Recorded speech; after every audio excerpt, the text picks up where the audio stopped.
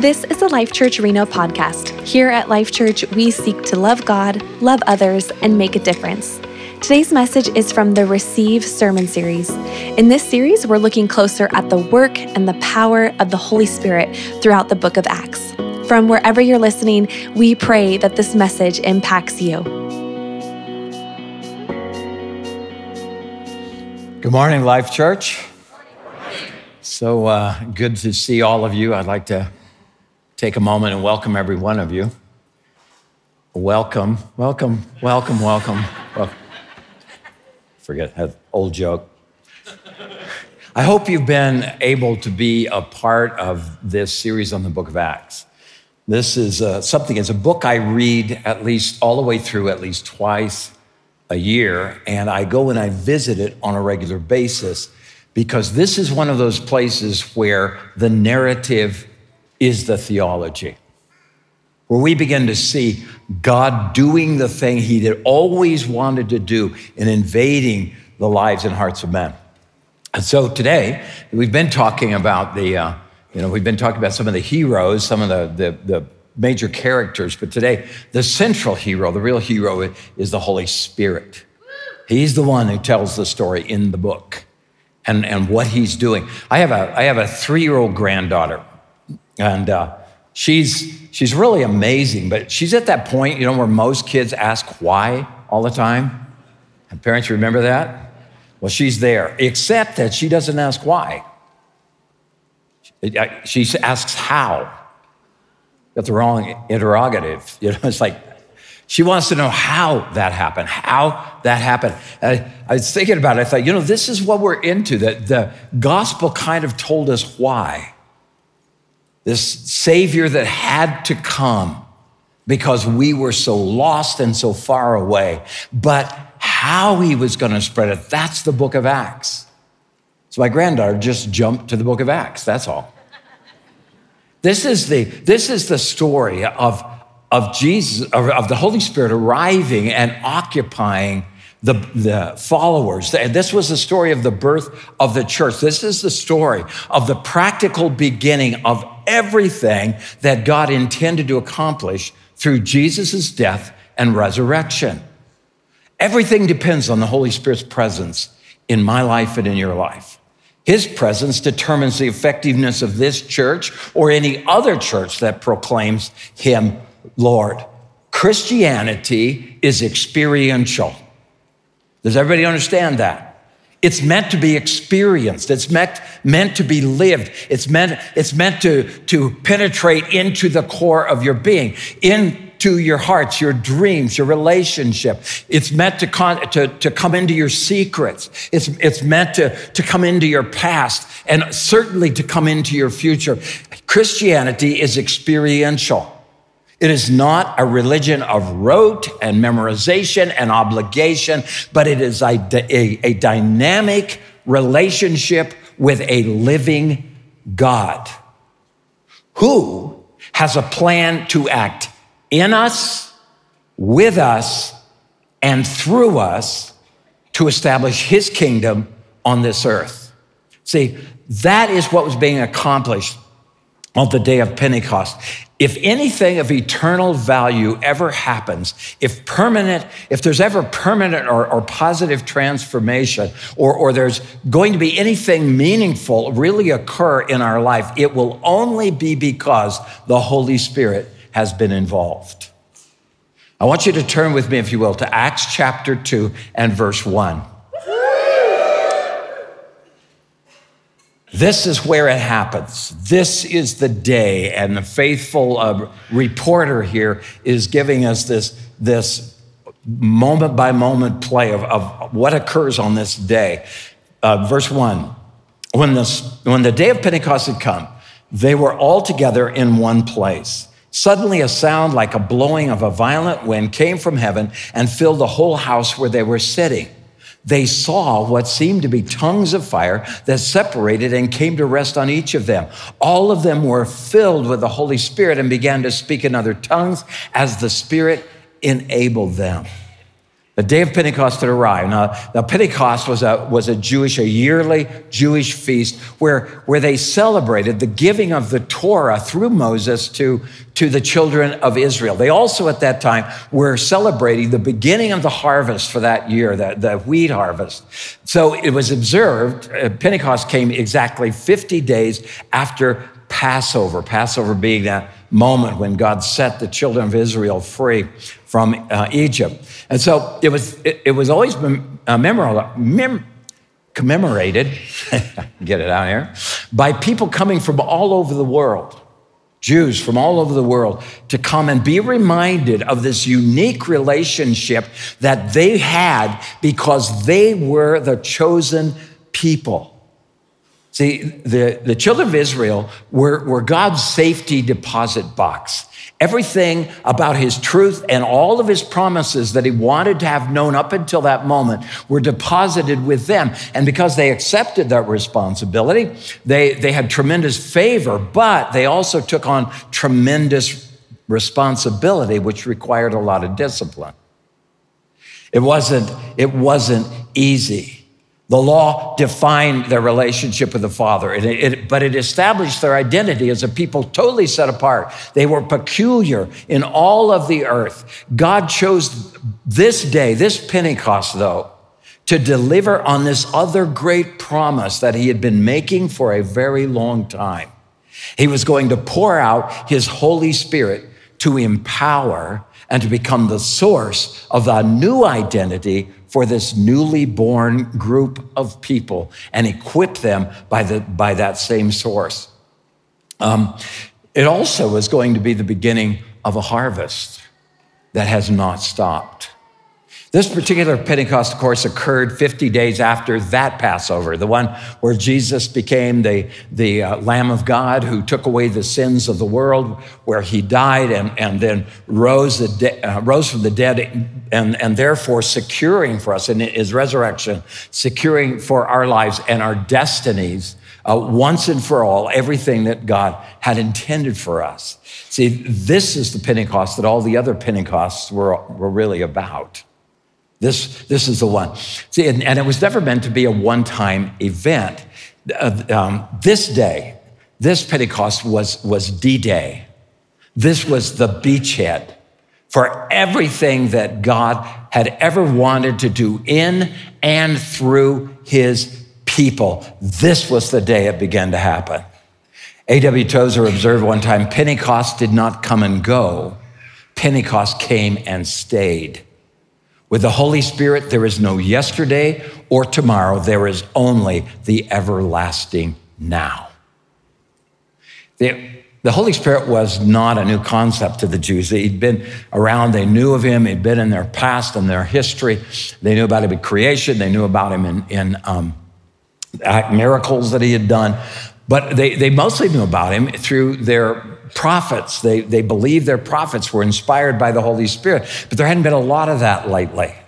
They didn't really know the Holy Spirit, so they didn't really know who he was or what he did. Well, when Jesus came on the scene, in his ministry, Jesus fully represented the Holy Spirit. It was like a crash course in what happens when God is present and the Holy Spirit is in charge, 101.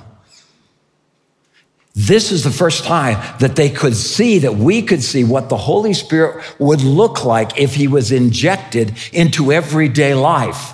If everyday people were the recipients on a day-to-day basis of the Holy Spirit's presence. But even then, they didn't understand what they were seeing. And it was kind of true of the disciples as well. They didn't get really what was happening. It didn't sink in on them, even after the resurrection, that they fully grasping the full impact of what had just happened was almost beyond them. And the truth was, as they were sitting there sort of aghast and their minds blown, they knew that they were absolutely powerless to act on what they had just experienced. But God was not going to leave things in that situation.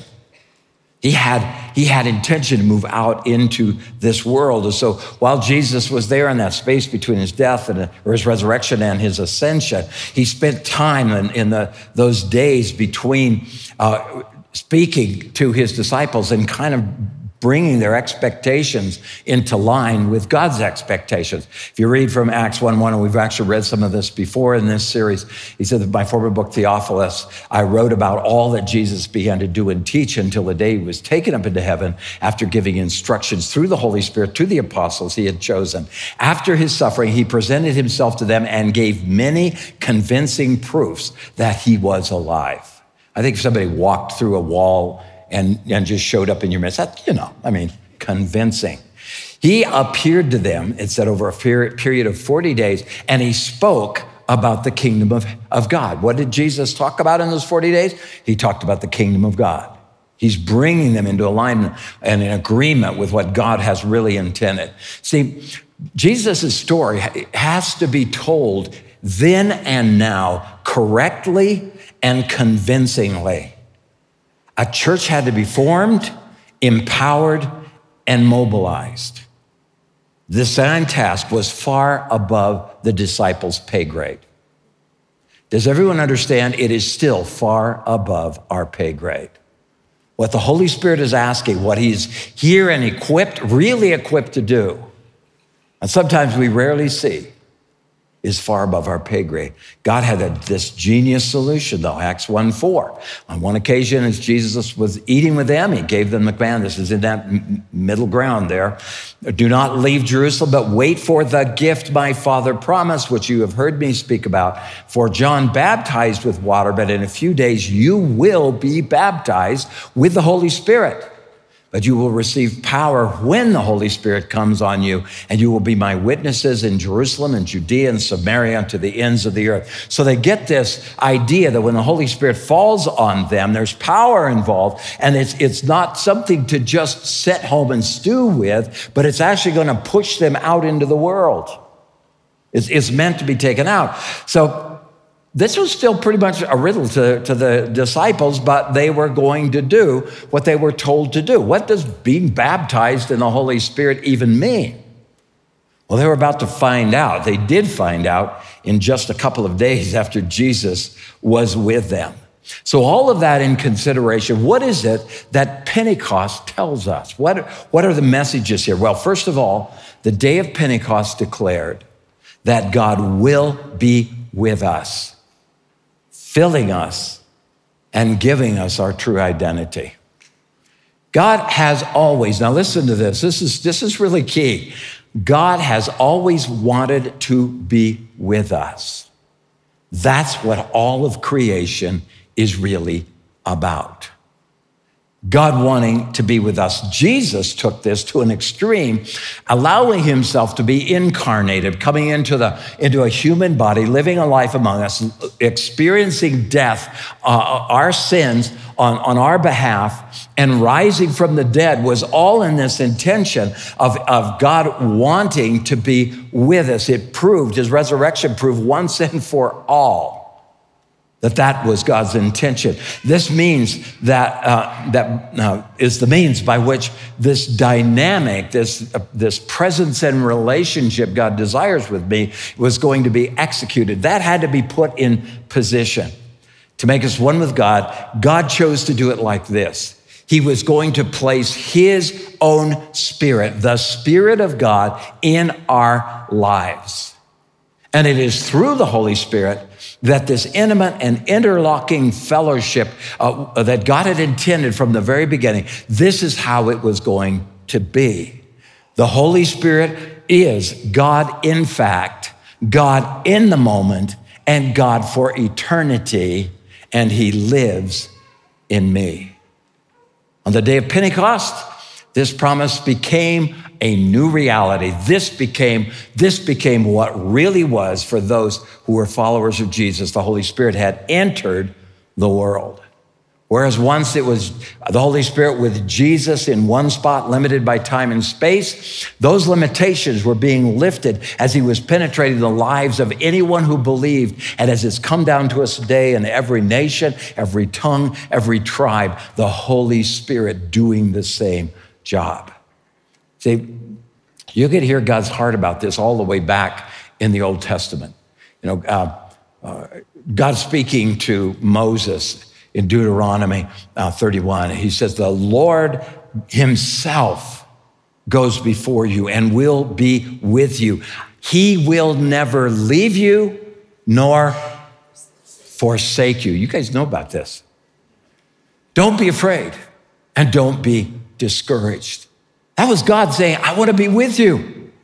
I want to have a role in your life. Jesus said it at the end of the Great Commission in Matthew 28. He said, surely I am with you always. This is what he's always wanted. This is what he's always, I'll be with you always, even to the end of the age. We hear this, even as far back as the point where the angel Gabriel speaks into Mary and says, you're going to have this child and you're going to name him what? Jesus, or it's church. The answer must be Jesus. Yeah.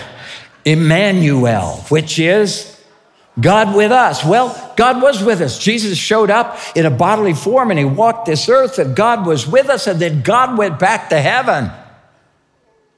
He didn't stick around. Or did he?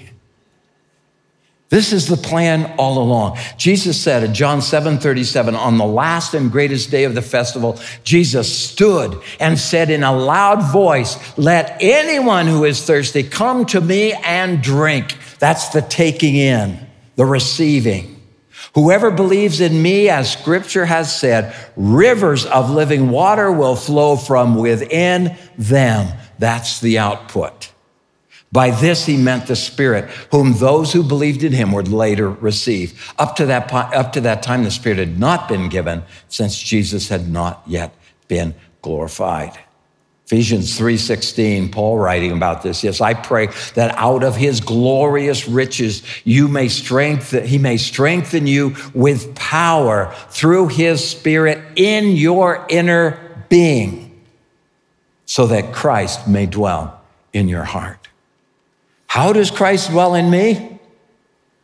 Which is what he's wanted, by the Spirit who lives in me. If the same Spirit who raised Christ from the dead dwell in you, he will quicken your mortal bodies by the Spirit who lives in you. Now, I need you to understand that all of this stuff going on, the Holy Spirit coming in, this relationship makes you part of his family. How many know that might be something to celebrate? See, this is where our true identity comes from. I had a conversation with someone out before the first service talking about how frustrated they were that people in their lives don't know who they are. Nobody seems to understand the real identity. How many of you think that's true and probably been true for years? Because your true identity only comes from the one who created you. He's the one who knows what that identity is supposed to be. And it only comes alive when the Holy Spirit has finally taken up residence in our life, and really comes to fulfillment when you and I have been actually filled with that Holy Spirit. Then our identity becomes reality. This is our true identity, and anywhere outside of it, you're going to get lost. See, he intends to fill us, and he intends in filling us to displace all of that stuff that I used to pass off as the real me. Does everybody know about this? Did you know? Have you understood that there's been a change in your life since Jesus came in? Yeah? I think there should be. See, this is not a co-equal relationship. This is not you and Jesus, pards, buds, me giving him counsel, him sometimes giving me counsel. This isn't co-equal. See, when we're talking about being filled with the Holy Spirit, we're talking about him taking the lead so that somebody competent is now in charge in your life. I thought that was a lot funnier than 2 laughs, but it's the truth. See, his plan for you His idea of who you are is significantly better than the one you've got for yourself or others may project onto you. Knowing who I am in this world and for the kingdom's sake is totally dependent on letting the Holy Spirit be who he is. And there's no other way for it to happen. You'll never discover. I don't tell him what to do. He tells me what to do. It's not an equal partnership. I am a vessel in which he has chosen to live. I simply learn to cooperate. 2 Corinthians 4:6, for God who said, let light shine out of darkness, made his light shine in our hearts to give us the light of the knowledge of God's glory displayed in the face of Christ. Yeah. Then verse 7, but, the holy but. We have this treasure in jars of clay to prove and to show that this all-surpassing power is from God, and it isn't you, baby. Why would God want to live with us? I have no clue, but that is exactly what he has chosen to do. Our identity as a child of God connects us to a larger identity as a member of the body of Christ, this worldwide, this enormous kingdom, this thing that's moving into the world. See, the church was born on Pentecost. This group of dissimilar individuals were being made one by God's Spirit, created to represent God's kingdom on this earth. The church is a crucial part of our identity in Christ. Living outside the church diminishes our true self, and it diminishes the church. Trying to live outside without the church, as many are doing, what I have been given as an individual only really works in community with the world as my focus. So, the day of Pentecost also declares, second thing, the Holy Spirit will guide and transform us. Jesus, John 16:13. When he, the Spirit of truth, comes, he will guide you into all truth. He will not speak on his own. He will speak only what he hears, and he will tell you what is yet to come. Here's the Holy Spirit doing this job of taking me somewhere. He's going to get me from here to there. It's his job. He's not just entering our lives to be this benign visitor who offers us occasional advice or possibly some random goodie. He is there to become the potent, the active, and the transformational source of everything that God means for human beings to become. And it can only be done in fellowship with him. You'll never be anything else. My experience, I ran this past my wife. She said she thought it was true. I'm speaking of myself right now, but I may be speaking of you too. My experience is not so much that I'm living below my potential, but that the Holy Spirit has been forced to live below his potential in me. And that's like the saddest thing I'm saying this morning, but unfortunately, it's true. We don't choose well, especially when I start to consider who he is measured up against who I am. I need him in fullness. Being with us involves so much more than just being in the house. It means being led by that same Spirit. He's taking me somewhere. He's doing something important, and he has included me. As John Wimber used to say, he says, I'm just the mailman. I don't write the letters, I just deliver them. And that's who this is supposed to be. He desires to engage me and inform me and make me fit for his purposes because he is now with me and in me. His voice is present. How many people I've talked to said, I've never heard God speak. Well, if you're here and you're born again, you've heard God speak. His voice has become an everyday a presence in my life. It means that God's will can be expressed through my life in real time, like today. It's what we do when we pray for people at the front here. We're expecting God in real time to meet real needs because he is here. Being acted on and directed by the Holy Spirit is our distinctive. It's the thing that makes us truly unique in this entire world. No one else, no other belief system, no other ideology has this as their reality. The living God living in us in real time, acting in and through his people moment by moment. Nobody but you and me and all those millions of other believers can declare that is their distinctive. Folks, we are different. Does everyone get that? I'm kind of like, I can see a whole lot of you, but some of you are like, really different. But you understand, it's not oddity or weirdness. It's the Spirit of God living in me that has made me something so much more than if I was just left to my own resources. Romans 8:14.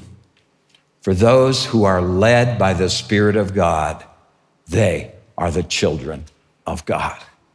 This is what he's promising me. I can be led. Well, where's he going to take me? Well, he's got to pull us into places that maybe you've never been before. But let me tell you something. Leading us also implies and also means he's going to transform us. See, he might lead us to do things, but mostly the Holy Spirit leads us to be things. Do you get that? It's not about the things I can do because he's here now, but it's about the things I can be because now the presence of God is living in my life. You know, this is really the most convincing thing about our story is a transformed life. How many of you have to say that's true of you?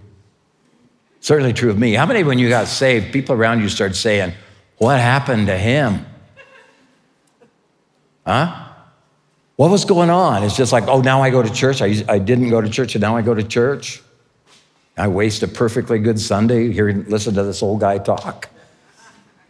No, they were noticing that something radically different was happening in your life. You were not who you were. This is the Holy Spirit's nature. He can't help it. He wants to transform you into something that you never could have been without him. Let me read this in Acts. This is part of the story, Acts 2:15. Now, as Peter is trying to address this and explain this transformation, he said, these people are not drunk, as you suppose. It's only 9 a.m. No, this is what was spoken by the prophet Joel. In the last days, God says, I will pour out my spirit on all people. Your sons and your daughters will prophesy. Young men will see vision. The old guys rule. The old men will dream dreams. Even on my servants, both men and women, I will pour out my spirit in those days, and they will prophesy. What's he saying? He's saying everyday people, run-of-the-mill folks, are going to be pulled into eternal activities. Things that they once thought belonged to an elite few were going to become the bread and butter of the people of God. That's what he was saying. That's what the promise meant. They were going to be pulled in. John Wimber, again, he always would say, everybody gets to play. He's talking about developing this, whatever that God is doing in my life. Paul would talk about this later, about this transformational nature of the Holy Spirit in my life. He's leading me somewhere. He's taking me somewhere. When he talks in Galatians 5 about the fruits of the Spirit, about this transformation of this character of Jesus being being planted, being duplicated, reproduced in me and the world benefiting. How many of you, did anybody benefit from the fact you got saved? Yeah, there's a lot of people that said, this is better. This is better. See, this is his job. He's taking you somewhere. But what is all this for? What's it about? So the day of Pentecost also declares, the third thing, that we will be equipped and empowered for mission. The mission started the moment the Holy Spirit fell. Jesus said in Matthew 28, the Great Commission, all authority in heaven and on earth is mine. He says, therefore you go. Get up and get going and start repeating the things that I've taught you. Make disciples. Baptize them in the name of the Father and Son and Holy Spirit, and teach them to obey all these things that I've commanded you. He said, what I've demonstrated and how I've walked with you and what I've taught you. Take all of that, because what worked for you is going to work for all of them too. And he says, surely I'll be with you. We were on mission from the very beginning. When Jesus said, pray, your kingdom come, your will be done, that was a prayer about God in mission in the moment. Not way down the road, but I'm praying, Lord, on the earth, in this place, I want this to happen in and around me. This calls us to be enlisted, it calls us to be equipped, and it calls us to be engaged for the daily kingdom pursuits. Wherever you go tomorrow, wherever you go today, whether it's the job or your neighbors or whatever, there is kingdom purpose in the things that we do, if you will notice and will see. Holy Spirit's got a whole bunch of stuff. See, in believing for God to act on our current situations with his powerful responses, what we are asking is for God to meet the need out of the storehouse of eternity, but bring it into the here and now. Mission began the moment the Holy Spirit arrived. It goes on, Acts 2:5. They were staying in Jerusalem, God-fearing Jews. I'm kind of doing this backwards, but I hope you'll go read it for yourself. When they heard this sound, a crowd, that's the wind and the tongues and all the things that were happening in this room, the crowd came together in bewilderment because each one of them heard their own language being spoken. Utterly amazed, they asked, aren't all these who are speaking Galileans? In other words, aren't these bumpkins? Aren't these the guys from the sticks? But they said, then how is it that each of us hears them in our native language? Parthians, Medes, Elamites, residents of Mesopotamia, Judea, Cappadocia, Pontus and Asia, Phrygia and Pamphylia, Egypt and parts of Libya near Cyrene, visitors from Rome, both Jews and converts to Judaism, Cretans and Arabs. We heard them declaring the wonders of God in our own tongues. Amazed and perplexed, they asked one another, what does this mean? It's at that point that some of them ever made fun and said they've had too much wine. I've known a few people with too much wine, and usually they're not understandable. So it's just, they had no other explanation. They had no other place to go. See, here is the Holy Spirit already on mission. He didn't even wait. The thing that happened to them in that room turns out to be this opportunity. The whole world is gathered here for Pentecost. There are people there from Africa. There are people there from Arabia. There are people there from Asia. There are people there from Europe. There are people from Population Center. There are people from the backwaters. There are people from islands. There are people from all over, almost the settled world have gathered there, and every one of them is hearing this miracle. The Holy Spirit, who knows all those languages, it's no problem for him, is filling them with this miraculous moment where they just took off. They didn't know what to expect, but here they are declaring God. Seems pretty bizarre, doesn't it? But why would we think that the Holy Spirit would do anything less? He's not a down payment. The Holy Spirit's not some tasty sample of heaven. He is God arriving in the present, active and available, moving in and through his people to accomplish his end. This is the invisible being made visible to a world who desperately needs to know that God is. And he's a rewarder of those who seek him. The whole world was in God's sights on that day. See, here's the deal. I think this was like a big deal, and it still is. But here's the thing that I think excites God the most about this. Everyday people suddenly have access to the eternal in the here and now. Holy Spirit. And I think it delights it when God's people begin to act in those nudges, in those directions, in those moments when we engage in these kingdom things. The Holy Spirit is there and people's lives start to be transformed. How many of you know sometimes all I did is move people 2 inches towards the kingdom, but man, it was monumental. That's how the Holy Spirit. See, here's the deal. He does it naturally and he does it supernaturally. So many of us are afraid of the supernatural, the miracle. They don't happen today. Here's the problem. They don't happen today. God has not changed and people have not changed. Seems to me like a great combination for occasional miracle. We need him to show up. See, it's only supernatural for us. Supernatural is natural for God. Everybody got that? See, it's like he operates inside and outside the laws of nature. He has no problem doing either one. The supernatural is like Tuesday for God. No big deal. We're the ones that make the distinction and argue about whether it can be, it has, it's come, it's gone, and whatever those things. We're the ones, but we're suspect because we want this Christianity that's predictable and that is controllable. See, remember that prayer, your kingdom come, your will be done? You're not praying a predictable prayer when you do that. You're not praying a controllable prayer. You're saying, God, come in the moment and show yourself. We need you now. That's that prayer. On Pentecost, the church became naturally supernatural, full of normal people who now had eternity living in them, mixed eternity with the here and now. The Holy Spirit's, not everything the Holy Spirit ever planned to do and would do or is still doing was in evidence on the day of Pentecost, but the one who would bring it all about was.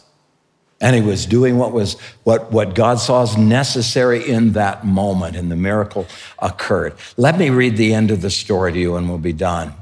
Here was what happened. This is where it went. All of this stuff and noise that we say, oh yeah, that was no, I'm telling you, he's the same Holy Spirit. We need him just as badly today, and we need him in the natural. We need him in the supernatural. He's the same one. Let me read the end of the story. This is Acts 2:38. Peter replied, repent and be baptized, every one of you, in the name of Jesus Christ for the forgiveness of your sins, and you will receive the gift of the Holy Spirit. This is the end of this sermon that he preached as a result of them thinking everybody was drunk. He said, the promise is for you and for your children and for all who are far off. Everybody just say, yeah, that's me, I'm far off. See, he was talking about us. For all whom the Lord God will call.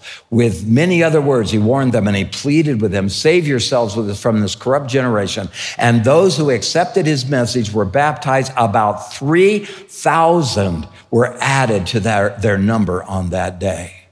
3,000 from all over the world. When they finally went home, what do you think their story was? It was whatever the disciples were doing was duplicated. And whoever they told who received and believed was duplicated in them. And then it was duplicated again and again, generation after generation, nation after nation, it's come down to us. Heavenly Father, thank you for the Holy Spirit's presence. What you have called us to do is a rank impossibility without you. You've got the directions, you've got the blueprints, you've got the gas in the tank, you've got the engine. Lord, everything is yours, but we can be available. Father, to believe for bigger for my life, to not allow you to live smaller in me than you desire. I give myself, Father, and this church that loves you. Father, we give ourselves to the pursuit of the kingdom of heaven, empowered by the Holy Spirit. Fill us, Lord, like the saints of old, like the disciples in that room, baptize us. And Lord, set us back out into the world. 3,000 in one day. I'd love to see it. That's the end, Father. And I just ask that you bless your people. Father, make yourself so real to us that nothing else appears as reality. We thank you, Father, for loving us. In Jesus' name, amen. Thank you for listening to the Life Church Reno podcast. Remember to subscribe to catch more of this series and hear more messages like this. You can also find more information at lifechurchreno.com.